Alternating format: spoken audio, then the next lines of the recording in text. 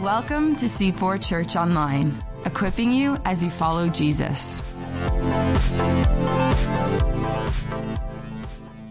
Well, good morning, church, and a huge hi to all of you who are up in North Durham. Great to see you guys virtually this morning. Well, this is week 7 in this series that we've been beginning in the book of Acts. And we're going to be looking at the book of Acts and the Holy Spirit moving through the book of Acts in 3 chunks this year. And this is the last in this first series that we're doing as we get ready next week, as we start with baptism and as we get prepared for Christmas. And so we're looking at the moves of the Holy Spirit through the book of Acts in the birth and the establishment of the early church. Now, so far we've seen some really great things. We've seen some very exciting things happen in the book of Acts already. We've seen how the community has been coming together. We see how people have been sharing and caring for one another. We've seen evidence of great prayer meetings. And last week, Pastor John led us through that great passage in Acts chapter 4 where they prayed for boldness. And the place that they were meeting, the place that they were praying was shaken. And we've seen episodes where great signs and wonders have been done in the name of Jesus, where people have been healed in Jesus' name. We've also seen episodes thus far in the book of Acts where bold preaching has taken place. On 2 occasions, we've got the insight into Peter's sermons and where Peter preaches. And as a result of that preaching and as a result of the signs and wonders that are being done, we see mass conversions and also daily conversions happening. And so we've been getting this glimpse into the early church, into the life of the early church, and we're watching as the Holy Spirit has been moving in great power, and it is being an encouragement to us to say, yes, Lord, Spirit, move in our day the way that you have been moving in the book of Acts, the way we're reading about in preaching and teaching and prayer, and in all of these ways, we say, yes, Spirit, move now amongst us. And let's not forget that Dr. Luke is writing all of this to Theophilus, to remind him of what's happened, to encourage him as a seeker or as a brand new believer in Jesus. But he's also laying out an honest defense of the faith through the work of the Spirit in the early church. We're given this great glimpse into the early church and seeing how the Holy Spirit moved in the days of the book of Acts.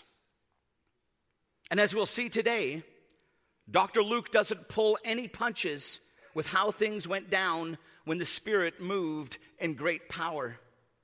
If you have your Bible, whether it's a physical one like mine or if it's a virtual Bible, if you're using a phone, I would encourage you to turn to Acts chapter 4, and we're going to start today at verse 34, and we're going to read the first 11 verses also of Acts chapter 5. Now, I normally don't do this because all of the verses a little bit later on are going to be on the screen, but this is a story, an episode, or a glimpse into the Holy Spirit moving in the book of Acts that doesn't get preached a lot. And so I want you to capture like the whole story. So I'm going to read it all through so that we have the whole story of this episode in our minds as I then try to unpack it for us this morning and what it might mean to us as individuals and as a church here at C4 as we pray and as we cry out for more of a move of the Holy Spirit. So starting in Acts chapter 4 and verse 34, it says, "There were no needy persons among them, for from time to time those who owned land or houses sold them and brought the money from the sales and put it at the apostles' feet. And it was distributed to anyone who had need. Joseph, a Levite from Cyprus, whom the apostles called Barnabas, which means son of encouragement, sold a field he owned and brought the money and put it at the apostles' feet. Now, a man named Ananias, together with his wife Sapphira, also sold a piece of property. And with his wife's full knowledge, he kept back part of the money for himself, but he brought the rest and he put it at the apostles' feet. Then Peter said, Ananias, how is it that Satan has so filled your heart that you have lied to the Holy Spirit and have kept for yourselves some of the money you received from the land? Didn't it belong to you before it was sold? And after it was sold, wasn't the money at your disposal? What made you think of doing such a thing? You have not lied to human beings, but to God. When Ananias heard this, he fell down and died. And great fear seized all who heard what had happened. Then some young men came forward, wrapped up his body, and carried him out and buried him. About 3 hours later, his wife came in, not knowing what had happened. Peter asked her, "Tell me, is this the price that you and Ananias got for the land?" "Yes," she said, "that's the price." Peter said to her, "How could you conspire to test the Spirit of the Lord? Listen, the feet of the men who buried your husband are at the door, and they will carry you out also." At that moment, she fell down at his feet and died. Then the young men came in, and finding her dead, carried her out and buried her beside her husband. And great fear seized the whole church and all who heard about these events. Well, thank you for coming to C4. Have a great morning, and we'll see you next week. No, we've got to unpack this passage. We've got to understand. When the Spirit moves, he moves in unexpected ways. And we can't predict the move of the Spirit. We can't control the move of the Holy Spirit. And so there's some important things for us to see and to hear this morning. And it's no accident that you're here this morning, or you're in North Durham and you're listening and watching today. And it's no accident that some of you are going to tune in a little later online and you're going to listen and you're going to watch what we're talking about this morning. It's no accident. The first thing I want us to see in this passage is that when the Spirit moves, integrity becomes a very important factor. There are two meanings, at least two meanings of the word integrity in the English language.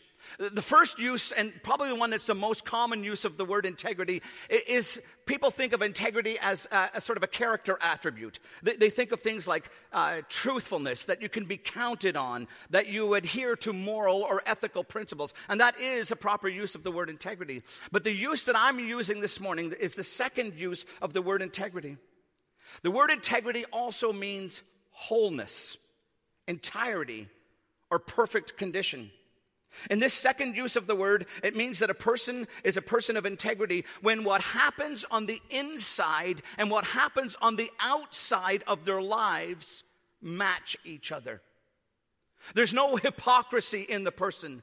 Their actions match their thoughts, and their thoughts match their actions. They are then a person who is whole, who is complete, who is congruent. They are a person who has integrity. Story is told of a woman who was driving down a busy street and she was being tailgated by a guy who was clearly in a hurry. Suddenly the traffic light in front of her turned yellow and she slammed on the brakes, and the guy behind had to slam on his brakes. And the guy just absolutely, he lost it. He started like blowing the horn. He started pounding the steering wheel. He started yelling at the windshield because she had ruined his chances of making it through that light. As the guy was still in sort of mid-rant in his car and pounding on the steering wheel, he hears a tap on his window. And he turns to surprise, and he sees a police officer standing there. The police officer says, "Get out of the car." The guy gets out of the car. Police officer puts him up against the car, puts his hands behind his back, cuffs him, puts him in the back of the cruiser, and takes him to the police station. When he gets to the police station, he's fingerprinted, he's photographed, and he's booked, and he spent some time in a holding cell.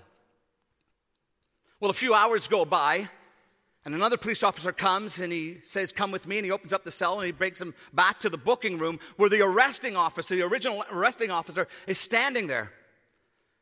And the original arresting officer says, "I'm sorry, sir, we've made a terrible mistake. I'm sorry, you're free to go." He said, "You see, I pulled up behind you while you're still blowing the car, while you were still flipping off the lady in front of you, and while you were cursing up a blue streak. And I saw the 'What Would Jesus Do' bumper sticker and the little chrome Jesus fish, and I assumed that you had stolen the car."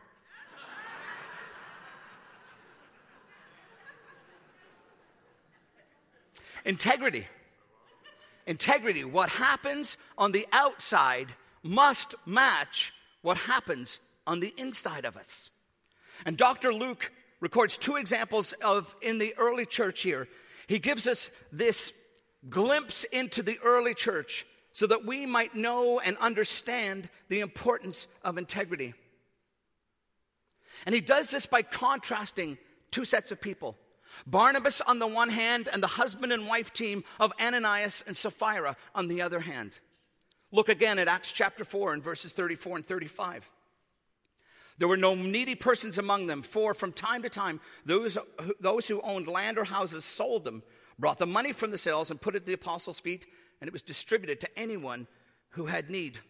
Pastor John unpacked this for us last week, talking about one of the things that was a sign of the early church, one of the attributes of the early church was that this kind of generosity was taking place in the early church.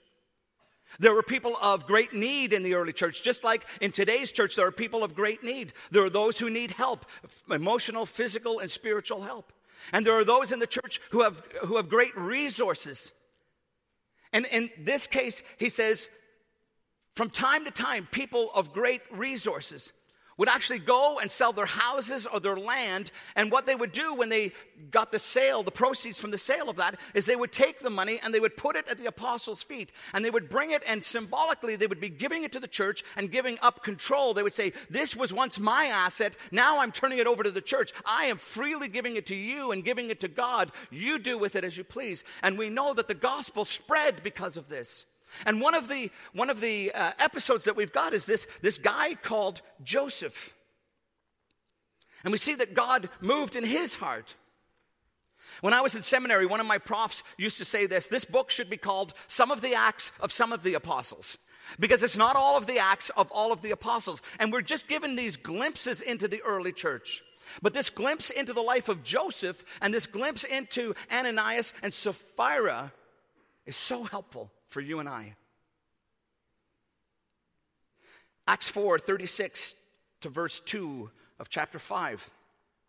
Joseph, a Levite from Cyprus, whom the apostles called Barnabas, which means son of encouragement.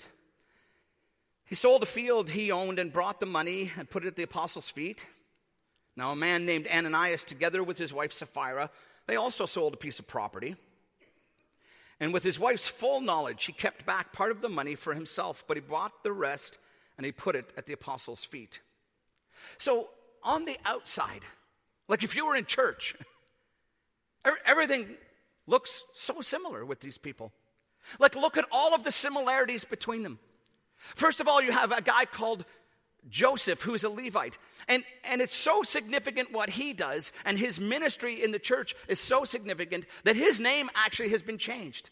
The community of faith said, you know what? You impact so many people. You shall not be called Joseph anymore. You will be called Barnabas. You are now son of encouragement. And it wasn't just because of this gift. If we read the rest of the book of Acts, we say that Barnabas is mentioned almost like 30 times in the book of Acts. We know that he was a preacher and a teacher. He was an encourager of people. And he was, very much involved in leadership in the early church. We also see this contrast with Ananias and Sapphira. Ananias, the name Ananias means that God is gracious. God is gracious. And Sapphira means beautiful. So here you have these three people all on the outside, and it all looks the same. It all seems to measure up. Can you imagine, saying in your church, hey, we're going to hear testimony from three people today. I'm going to call up son of encouragement, God is gracious, and beautiful. What a lineup. It's an all-star lineup on a Sunday morning to give testimony. And from the outside, everything looks absolutely the same. They also sell property. Barnabas owned some property, and he sold it. Ananias and Sapphira owned some property, and they sold theirs. So again, from the outward appearance, all the same. Both of them bring a large gift, and they put it at the apostles' feet. We don't know the amount of the gift, but we're led to believe that the sale of property would give them a lot of funds. And so it seems that because of the mention of it, that these are large gifts. Ananias and Sapphira brought a large gift to the church, and Barnabas brought a large gift to the church.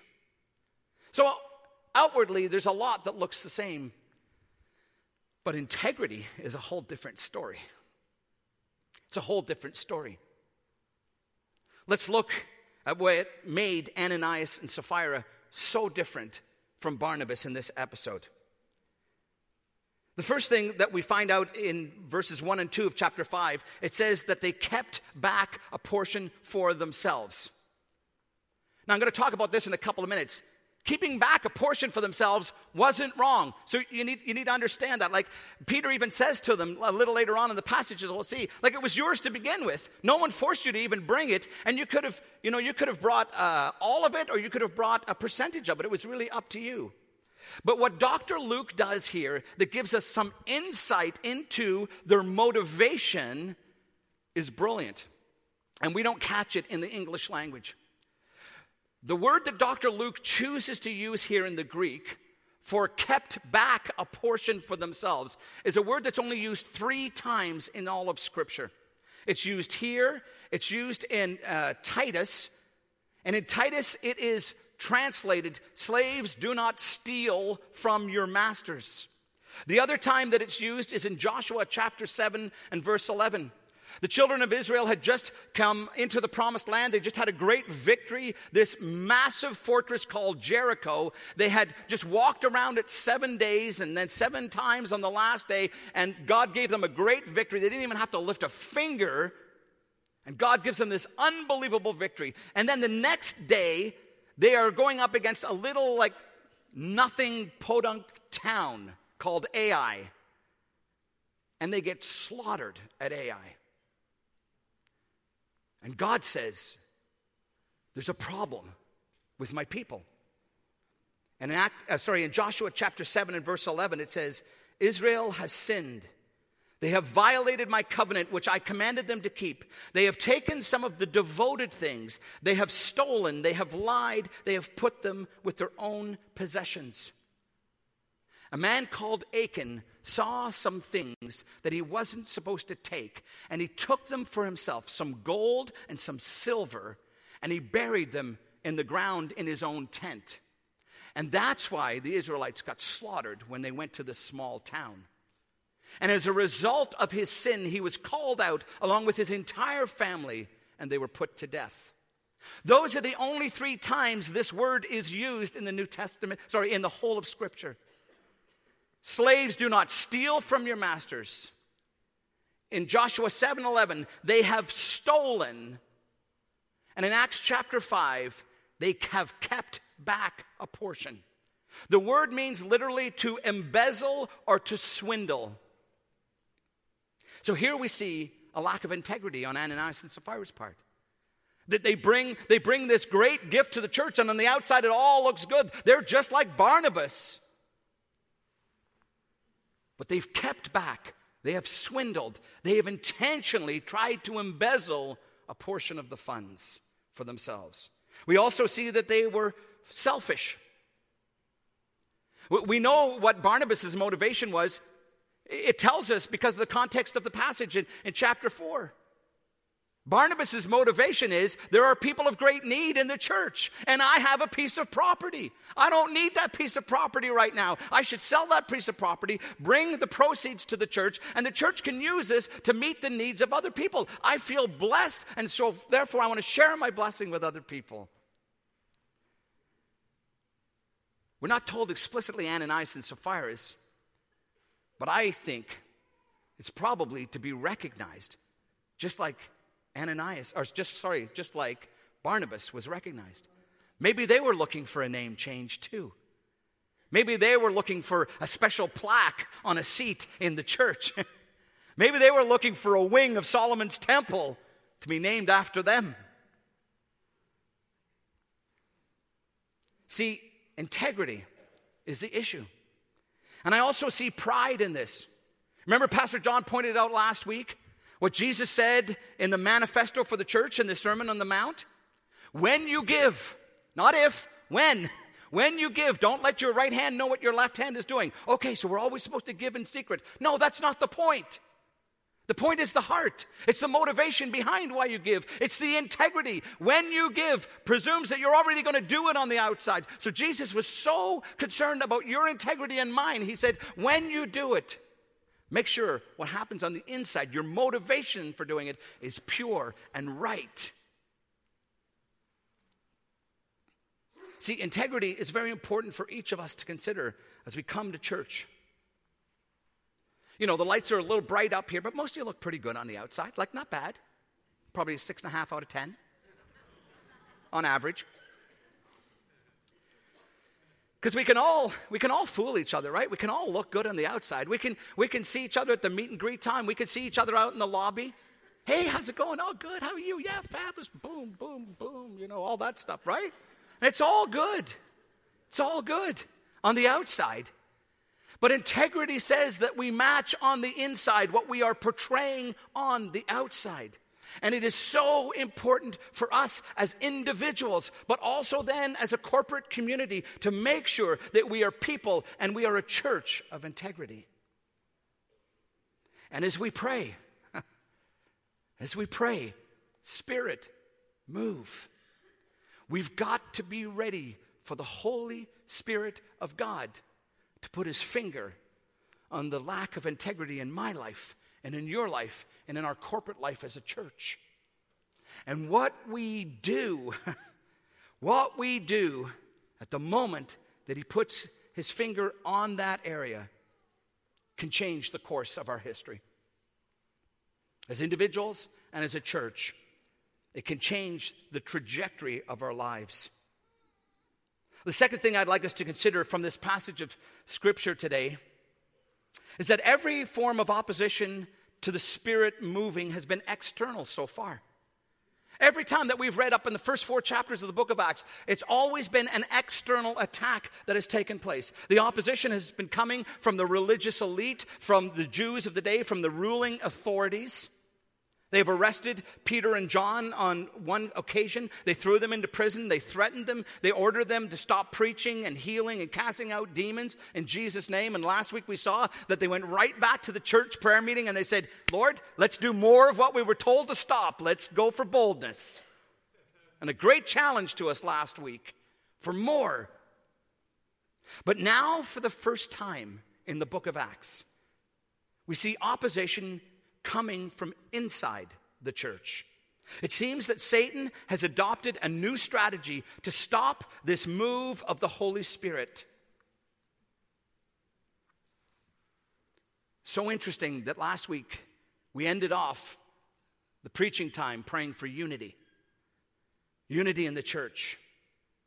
Look at Acts chapter 5, verses 3 and 4. Then Peter said, Ananias, how is it that Satan has so filled your heart that you have lied to the Holy Spirit and have kept for yourself some of the money you received for the land? Didn't it belong to you before it was sold? And after it was sold, wasn't the money at your disposal? What made you think of doing such a thing? You've not lied just to human beings, but to God. Oh man, there's so much going on here. In just these 2 verses, there is so much going on here. Let me just try and unpack a few things for you. Let's look at Peter first. What I see in operation here with Peter is gifts of the Holy Spirit. See, anytime that you pray Spirit move, what we should expect to see is the gifts of the Holy Spirit really sort of getting fired up and powered up. I mean, the gifts of the Spirit are with us if we are followers of Jesus Christ. I mean, the teaching of this church is that every Christian has at least one spiritual gift, and it is your duty as a follower of Christ to know that gift, to develop that gift, and to use that gift for the greater good of the whole body. But when we pray Spirit move, when we're inviting the Holy Spirit to come in fresh power, in a new way, we are inviting the gifts to be amped up in our midst. And I see that happening here with Peter.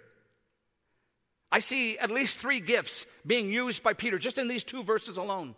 The first one I see is what we would call the gift of discernment. Peter is sitting in a church at the offering. Ananias walks in with a large sum of money and he puts it down at his feet. And everybody at church is going, this is going to be good. Peter's going to go, way to go, Ananias. Peter says, how is it that Satan has so filled your heart? What? Are you kidding me? This is the gift of discernment. Understanding the source behind the actions that are being taken. See, for all of us with no gifts of discernment, that's me, I'm on the outside and I'm saying, are you kidding? This is like a big sum. Don't do this, Peter. It's big money, buddy. We could use this. But Peter, using the gift of discernment, he looks at Ananias and he knows the source behind his actions. And he said, it's not from our side. It is not from our side. The second gift that I see in operation here, and that's very scary as a leader in a church, is words of knowledge. Not only does Peter say to him, Ananias, how is it that Satan has so filled your heart? That's embarrassing kind of enough in front of the church. But then he says, I know what you did. I know what you did. Words of knowledge. Facts. Insights that Peter should have no way of knowing are now given by the Holy Spirit into this situation. And what we teach here at C4 is that words of knowledge are almost always given to either heal or to humble. See, I believe that there might have even been a glimpse of an opportunity here for Ananias. I think there's definitely a glimpse of opportunity for his wife Sapphira, as we're going to see in just a moment. But Peter now knows the source behind what Ananias is doing in public, and he also now knows what actually happened. And then the third thing that I see is a teaching gift. He chooses to bring clarity on giving. He says, a piece of property was yours to begin with. Look, you could have just come and said to us, I sold a piece of property. I need some money for some repairs around the house. And so what's left over I'm bringing, and here you go. Everything's good. But that's not what he does. He tries to pull a Barnabas. Ananias tries to pull a Barnabas. He wants to sweeten the deal. He wants to make it look even better. It was probably a big deal to begin with, but he wanted it to go over the top. And so he misrepresented what had happened. And Peter said, when you misrepresent what happens, that's not from our side. And I've got insight to what actually happened. And you're done.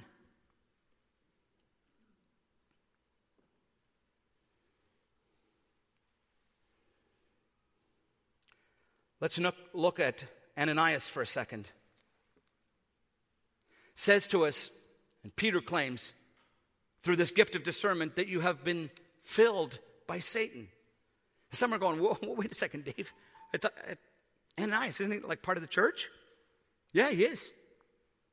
There's nothing in the passage that would lead us to believe that he's not part of the church, that he's not part of the fellowship of believers. He's recognized by Peter. When he comes and makes his gift, Peter knows exactly who he is. And he's coming and he's doing what others have done before him. He's presenting an offering in the midst of worship. And so there's nothing from the passage that would lead us to believe that Ananias wasn't a follower of Jesus. Let that hang in the air for a minute. But Peter says, you've been demonized. One source that I read this week said, demonization is the occurrence in the lives of Christians when Satan gets them so obsessed with an idea or a course of action that they get carried away and are blinded to the consequences. See, Ananias and Sapphira were so bent on this public recognition, so wanted to look good in front of the leaders of the church and everybody else in the church. Their hearts were so filled with pride that they did something that they never should have done. But they lost perspective under the influence of Satan in their lives. In Ephesians chapter 4, verses 26 and 27, we read these somber words. In your anger, do not sin. Do not let the sun go down while you're still angry, and do not give the devil a foothold. When Jen and I were first married, we used to take these verses very, very literally. And so in that first year of marriage, we had a lot of late nights. A lot of late nights. But the important thing here is that Paul is writing in Ephesians chapter 4 to Christians.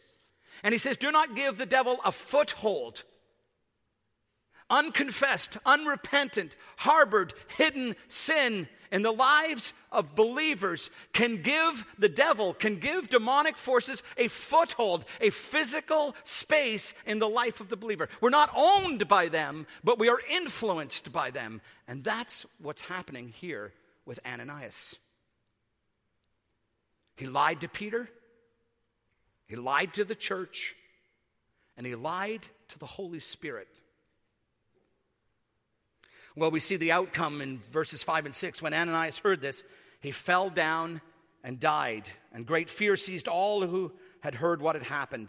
And then some young men came forward, wrapped up his body, and carried him out and buried him. The result is that Ananias fell dead right there while making his offering. Now, we don't know specifically what killed him other than it was divine judgment.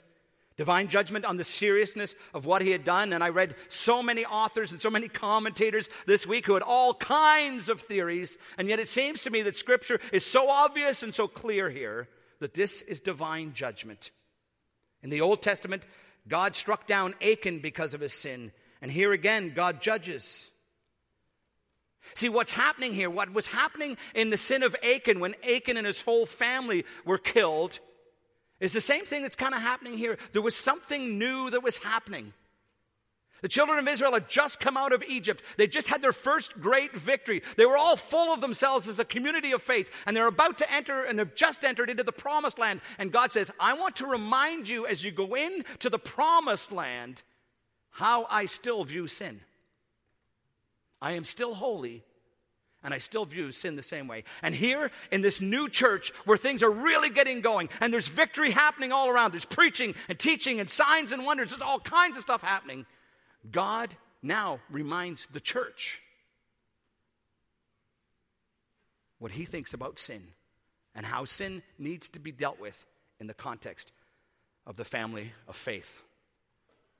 Now let's take a look at what happens with Sapphira in verses 7 to 9. About 3 hours later, his wife came in, not knowing what had happened. And Peter asked her, tell me, is this the price that you and Ananias got for the land? Yeah, she said, that is the price. Peter said to her, how could you conspire to test the Spirit of the Lord? Listen, the feet of the men who buried your husband are at the door, and they will carry you out also. I'd love to believe that Peter is giving her a chance here. Can't say it for sure. Either way, he asks her point blank, if what Ananias brought to the church, if what Ananias brought in and offered, if their agreed upon offering, their gift to the church that particular day was the full price for the piece of property, and she agrees on the script that her and her husband had thought up together, and just like she planned, she lies to Peter.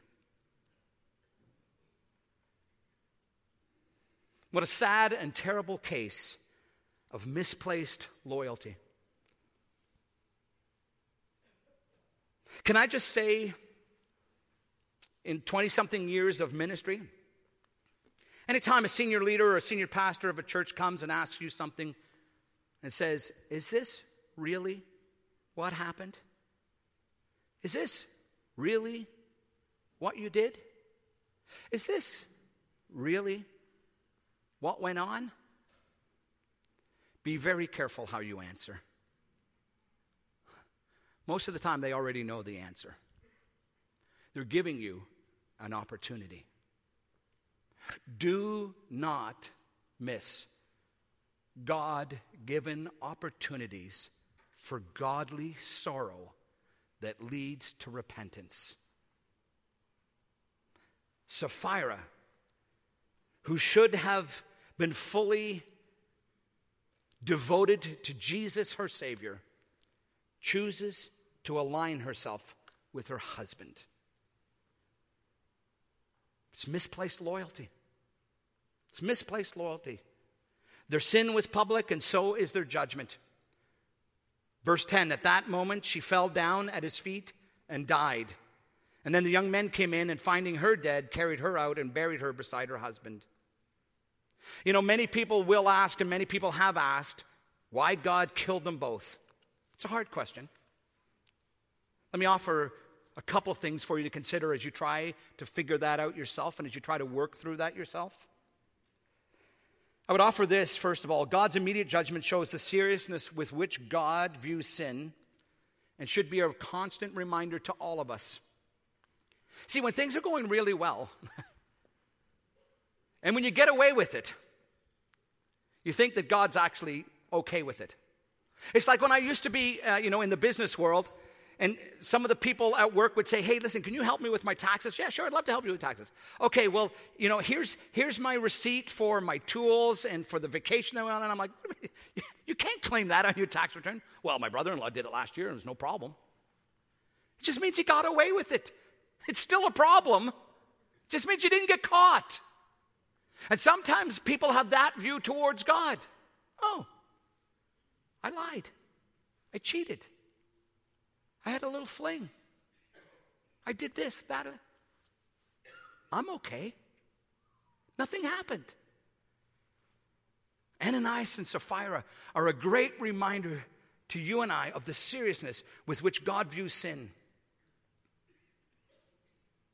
Maybe Jesus is trying to help us see that lying to each other, lying to leadership, lying to the church is really lying to God. That's what Peter says here. I thought they lied to Peter. Yeah, they did. Peter says, how is it that you have lied to the Holy Spirit? And later on he says, you have not lied to human beings, but you have lied to God. Remember what the Apostle Paul said in Acts chapter 9 on the road to Damascus when his conversion happened. He had been persecuting the church. And Jesus, in this appearance to Paul, says, why do you persecute me? See, Jesus takes his bride very seriously, friends. He takes his bride very seriously. And if you lie to the bride, you're lying to him.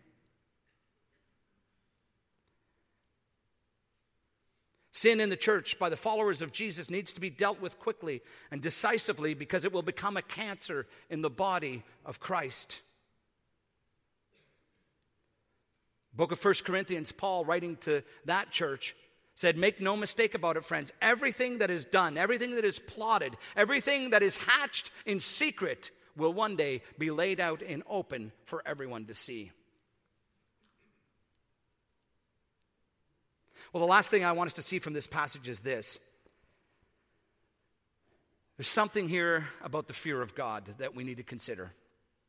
There's not a lot being said about the fear of God, just generally in evangelical circles these days. I remember years ago when I was still in the business world, I went through what we would call here at C4 a time of personal renewal. I was in leadership, I was in lay leadership, I was still in business, of a small church in Mississauga, a church of about 120 people. And in a season in that church, God moved in a powerful way. The Spirit of God moved in great power. We saw people getting saved every day of every week for a couple of months. It was just profound because we had no programs at all. And in the midst of that, I personally went through this time of great renewal. I remember God was so near to me, so close. There was, God had sort of moved from what we would say here, this omnipresence to palpability. And one of the things that I remember the most about that season in my life was that it was marked by a recognition and an understanding of the holiness of God, an awareness of my own sin like I'd never understood before. Every day, in the morning and at noon, I would close the office door that I had, and I would fall to my knees, and I would be moved by the holiness of God and an awareness of personal sin like never before. Friends, as we pray for the Spirit to move, as we are inviting, as we're singing, as we're crying out, as we're praying, Spirit move in us. One of the things that we need to be ready for is for a great fear to seize the hearts of men and women based on the holiness of God. In chapter 5, in verse 5, and also in verse 11, it says the same thing. Great fear seized the whole church and all who heard about these events. The fear of God and the consequences of hidden sin is a major theme in this passage. When the Spirit of God moves, when we pray for more of a move of the Spirit, let us be really clear what we're asking for. As followers of Jesus, we need to keep at the forefront of our walk a selfless, transparent lifestyle that must never be polluted by hypocrisy. Paul, when he's writing to the Corinthian church, when he's given them instructions and correction on communion because they weren't doing communion well. And he was telling them, look, you can't treat the Lord's table like this. You need to come with awe and reverence. And there's some guidelines that I want to give you. Listen to what he says in 1 Corinthians chapter 11, verses 30 and 32. He's rebuking them now. He says, that is why many among you are weak and sick, and a number of you have fallen asleep or died. But if we were more discerning with regard to ourselves, we would not come under such judgment. Nevertheless, when we are judged in this way by the Lord, we are being disciplined so that we will not be finally condemned with the world. What Paul is trying to say to them here is, as you come to take communion, as you gather together at the body of Christ, there's some of you who are weak and sick. And there are some, like Ananias and Sapphira, who have died. And part of the reason that has happened, Paul is saying, part of the reason that has happened is because some of you have not judged yourselves. You have not taken stock of your own account, your own lives. You have not looked at your own integrity. You're not living inside the way you are showing yourself on the outside. And God will not be mocked. He deals with sin very seriously. You and I live in a society that is obsessed with appearances, physically, virtually, online. And there's a real danger that we will fall into the sin of Ananias and Sapphira. Because we're so busy trying to promote ourselves on the outside when we know that inside we're way off base. It's not like that on the inside. We need to be so careful, friends. Nothing short of personal and corporate purity is what God is seeking in us. God is not some cosmic killjoy. He knows how we're made. He has given us free choice, but He also has provided a way for us to have freedom in our lives and to deal with the stuff, the sin in our hearts. I want to close with this verse found in Hebrews chapter 12. Therefore, since we're receiving a kingdom that cannot be shaken, let us be thankful and so worship God acceptably with reverence and awe. For our God is a consuming fire. When's the last time you came to church and you thought to yourself, our God is a consuming fire? You get close to a consuming fire and what happens? You get consumed. Something needs to protect you against a consuming fire. Only when we are clothed in the righteousness of Jesus Christ, and only when our integrity is full and complete, when what's happening on the inside and outside match each other, and only when we're dealing with the sin and the stuff in our lives are we able to come before the consuming fire and not get consumed. So as we pray for ongoing renewal and revival and awakening here at C4, this morning I would love to lead us now in a prayer of personal holiness, a prayer for us to have a greater awareness and a greater sense of the holiness of God, and a sense of awe and wonder and fear, because the one that we worship, the one that we meet with, the one that we walk with daily is a consuming fire. And this morning, there might be some of you who are sitting here. I don't know all of your situations, but maybe there's some Ananias and Sapphira amongst us today. Maybe this morning, this has been your opportunity. Maybe God has put His finger on you today.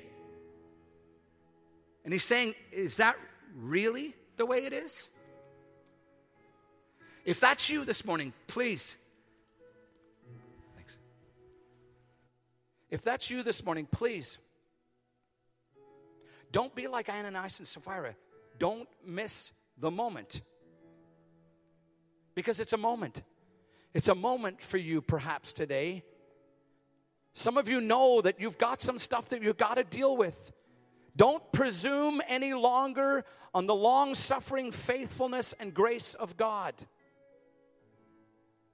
Maybe this morning is the morning that you need to finally bring what is hidden out into the open, not to be humiliated, but so that you could be humbled before the consuming fire and have your sin forgiven. So, Lord, I pray for a number of things this morning for myself and for this church. I pray for a greater sense of personal holiness. Lord, I know in my own life, it's just so easy for little things to creep in. Things that years ago I would have been convicted about and that would have bothered me like crazy, today seem to be commonplace. God, forgive me, forgive us. When we understand your true nature and that you are the holy, holy, holy one of Israel, Lord, may we be quick to deal with personal holiness. And Lord, as one of the pastors in this church, I would pray for greater holiness in our church. God, would you mark us by people who understand the holiness of God? And may we worship you with awe and fear and wonder. May we tremble in your midst as we work out our salvation with fear and trembling. And in all of that, Lord, we will be careful to give you the praise, the glory, and the honor in Jesus' name. Amen. Thanks for joining us. To connect to the ministries of C4, visit c4church.com.